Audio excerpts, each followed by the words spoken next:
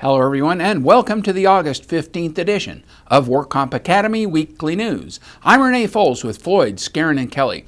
Thanks for joining us today. Let's get started with our litigation report. The California Supreme Court has issued its opinion in the Duncan case, which defines when the calculation for a cost of living adjustment must start. Amendments to the Labor Code that took effect in 2004 require that benefits for life pensions or total disability awards be adjusted for increases in the cost of living. There's been a dispute in implementing this new law.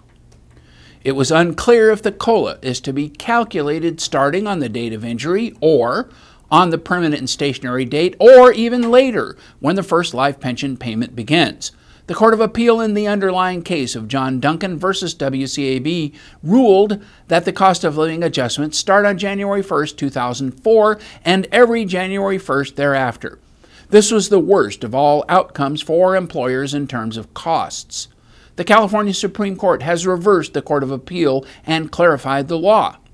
The Duncan case has now been renamed Baker versus WCAB now that Christine Baker has replaced John Duncan as DWC Administrative Director. The Supreme Court reversed, indicating that the Court of Appeal's rationale is implausible for several reasons.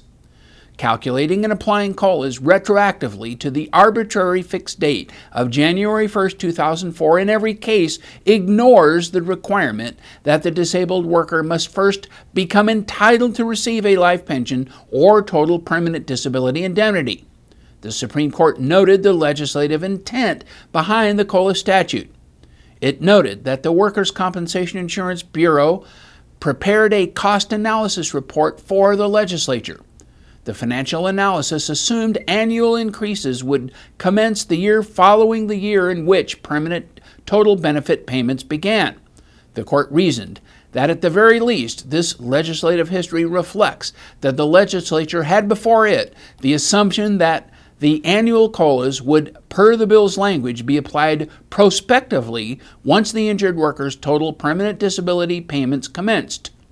The Supreme Court concluded that the COLA must be calculated and applied prospectively, commencing on the January 1st following the date on which the injured worker first becomes entitled to receive and actually begins receiving such benefit payments. This would mean the permanent and stationary date in the case of total permanent disability benefits and the date on which partial permanent disability benefits become exhausted in the case of life pension payments.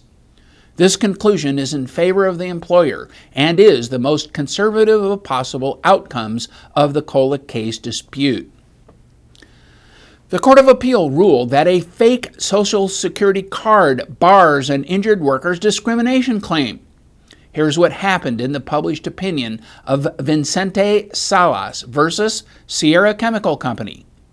In May 2003, Sierra Chemical hired Salas to work on its production line as one of a number of seasonal production workers. He provided the company with a resident alien card and a Social Security card and also printed his Social Security number on his employment application and signed the application, verifying the truth of the information. He was seasonally laid off until December 2005, when he accrued enough seniority to avoid being laid off that year. In March 2006, Salas injured his back at work, was treated, and returned to work. However, in August 2006, he again injured his back and filed a claim with the State Compensation Insurance Fund. In December, Salas was again laid off as part of Sierra Chemical's annual reduction in production line staff. He was recalled to work in May of 2007 with others who were laid off and asked to bring a medical release when he returned. He claimed he was told he could not return unless he was fully recovered, a claim the employer disputed. Thus, he filed a civil action against the employer for disability discrimination. Salas advised the trial court that he would assert his Fifth Amendment right against self-incrimination in response to any questions concerning his immigration status.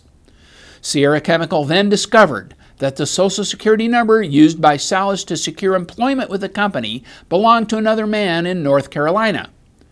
The opinion noted that the Immigration Reform and Control Act of 1986 prohibits aliens from using or attempting to use any document lawfully issued to or with respect to a person other than the possessor for purposes of obtaining employment in the United States. The Court of Appeals sustained a summary judgment in favor of the employer, stating that the facts of this case would entitle Sierra Chemical to judgment as a matter of law based on the complete defense of the after-acquired evidence doctrine. Salas misrepresented a job qualification imposed by the federal government of possessing a valid Social Security number that does not belong to someone else. Thus, he was not lawfully qualified for the job. This ruling was not precluded by Senate Bill number 1818, passed by the California legislature in 2002, which makes explicit California's pre-existing public policy with regard to the irrelevance of immigration status in enforcement of state labor, employment, civil rights, and employee housing laws. The court reasoned that since SB 1818 was a reaffirmation of pre-existing California law, Salas would have no remedy before SB 1818 and thus should not have one afterward. Experts are attempting to sort out the impact of the new Ogilvie decision about the rating formula. While the industry at first feared the impact of the Ogilvie case, now experts are saying the impact may be neutral or even positive for the defense industry. Mark Webb, Assistant General Counsel at Pacific Compensation Insurance Company, believes that the decision is going to have a beneficial effect for employers. Mark Gerhardt, the counsel for the worker, said that the decision moves us forward to more certainty. Both Webb and Gerhardt said that there have been some large awards in permanent disability cases while the system has been operating under the interim standards, and in some ways, those awards rendered moot the concerns that Ogilvie would open a Pandora's box of huge awards. They both said that the most recent decision, while it upholds what happened in Ogilvie, actually clarifies the situation somewhat and makes very large awards a bit less likely. Donald Barthel, a Sacramento attorney, said that in some ways the decision makes things easier and in some ways it complicates matters, and together that is a wash. Barthel said that the Ogilvie decision opens the way for an update and revision of the disability rating schedule. By law, the schedule is supposed to be updated every 5 years. The update was supposed to be done 20 months ago. It was held off while Ogilvie was being decided. And in regulatory news, the Workers' Compensation Appeals Board has proposed to amend to its rules of practice and procedure relating to lien claims. Proposed new rules would create a procedure by which a lien claim may be dismissed for lack of prosecution after the lien claimant has been given notice and an opportunity to be heard. Proposed amendments would also change the filing requirements, but not the service requirements for lien claims. The proposed new rules require that when a declaration of readiness to proceed is filed on a lien dispute, the lien claimant or party filing the DOR must designate that they are requesting a lien conference and cause a lien conference to be treated like a mandatory settlement conference so that a pretrial conference statement must be prepared and discovery will close. A public hearing has been scheduled for September 8th to permit all interested parties an opportunity to present statements or arguments on the WCAB's proposed rule changes. However, prior to the public hearing, any person may submit written comments. Please consult the DWC website for further information. The DWC Administrative Director, Rosa Moran, has selected Richard L. Newman as acting Chief Judge beginning September 6th. Chief Judge Newman will work closely with the Administrative Director, the regional managers, and presiding judges to oversee the workflow of workers' compensation administrative law judges at all the local workers' compensation appeals board offices. He will establish and monitor procedures for effective calendar management. He will participate in the planning and implementation of policies, budgets, staffing, and other operational activities. And he will be responsible for bringing instances of exception to uniform interpretation and application of laws and policies to the attention of the Workers' Compensation Appeals Board, among other duties. Newman received his Bachelor of Science degree from Antioch College in 1974 and his law degree from the University of California Hastings College of Law in 1981. Newman was a partner with Jewell and Leary in Oakland and worked as trial counsel for the U.S. Department of Labor Office of the Solicitor. Newman served as the presiding judge in San Francisco since 2009 and was a workers' compensation administrative law judge for 14 years. Newman also served as lead counsel to the administrative director from 1991 to 1995. And now our fraud report. A 65-year-old doctor was convicted of performing unnecessary and dangerous surgeries on more than 160 people in a $154 million medical insurance scam. Patients were lured by promises of cash or low-cost cosmetic surgeries. Dr. Michael Chan of Cerritos, one of 19 defendants in the case, pleaded guilty in Orange County Superior Court to 40 felony counts, including conspiracy to commit insurance fraud. He faces up to 28 years in state prison. Nearly 3,000 people across the U.S. allegedly agreed to undergo unnecessary procedures such as sweaty palm surgeries and colonoscopies at the Unity Outpatient Surgery Center in Buena Park. Recruiters known as cappers targeted patients in 39 states. Patients typically received between $300 and $1,000 per surgery and were allegedly coached on how to describe their symptoms by the cappers, who then scheduled their surgeries, assisted them with paperwork, and arranged their travel. Chan and his colleagues were accused of ignoring basic medical protocols, such as failing to obtain medical information, not meeting with patients beforehand, and neglecting to follow up.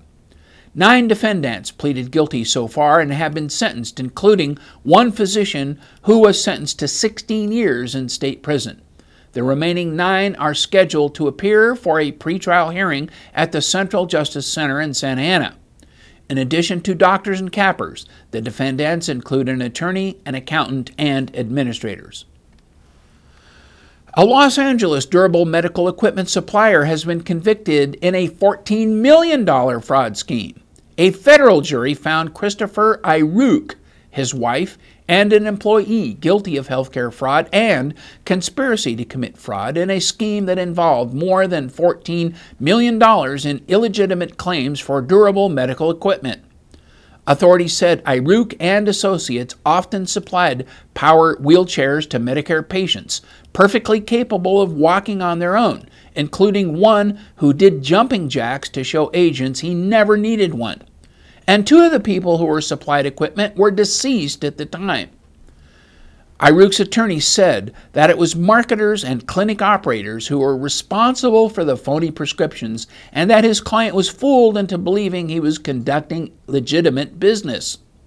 Prosecutors, however, told jurors in the 2-week trial that Iruk's systematic destruction of documents by shredding them just before he was arrested showed he knew his business was illegal. The jury agreed with the prosecutor. After purchasing wheelchairs at about $900 wholesale and paying for the prescriptions, he pocketed the remainder of about $6,000 in taxpayer money. Iruk's companies filed for $14.2 million in claims and received about $6.6 million in reimbursements. The money funded a lavish lifestyle, including several luxury cars, international travel, and about $500,000 of remodeling on his Baldwin Hills home. The 3 defendants are scheduled to be sentenced in November. And in other news, Republic Indemnity Company of America, a wholly owned subsidiary of Great American Insurance, has hired Alan Goodwin as Senior Vice President of California Operations. Goodwin joins Republic from Advantage Workers' Compensation Insurance Company, where he recently held the title of Vice President of Underwriting and Insurance Operations. He brings more than 20 years of underwriting and management experience to Republic. Goodwin holds a Master of Business Administration degree from the University of Utah and also a Bachelor of Science in International Business Finance from BYU. Republic was founded in 1945 and is a subsidiary of American Financial Group and a member of Great American Insurance Group. They are headquartered in Encino, California. The company specializes in workers' compensation insurance throughout the western United States. Fitch Ratings has reviewed the credit profile on approximately $611 million of workers' compensation relief bonds used by SIGA and affirmed the rating at AA. The outstanding bonds were issued in 2004, with proceeds used by SIGA to pay claims on insolvent insurers. A second bond issuance planned for 2006 was never undertaken. The remaining bond authorization, which was intended to expire in 2006, has periodically been renewed by the state legislature and currently extends through 2012. Although additional authorization for borrowing exists, no new bonds are expected. The bonds are secured by a first lien on a mandatory and unlimited special benefit assessment, or SBA, charged to all insurers writing workers' compensation policies in California. SIGA sets the SBA rate annually at a level projected to cover expected debt service by 1.1 times the amount required. If insufficient, supplemental SBAs may be levied as necessary to ensure coverage. The minimum levy is 1% of net direct premium. By statute, SIGA may use other resources, including its regular assessment, to pay bonds, but these funds are not pledged. Moreover, if an insurer's payment is insufficient, amounts received are statutorily applied first to cover the SBA levy. Residual SBA revenues are held by the trustee and available for early bond repayment. A debt service is reserved and is also funded at maximum annual debt service. Interest on the auction rate bonds is calculated on a weekly basis, linked to one of two short-term reference rates.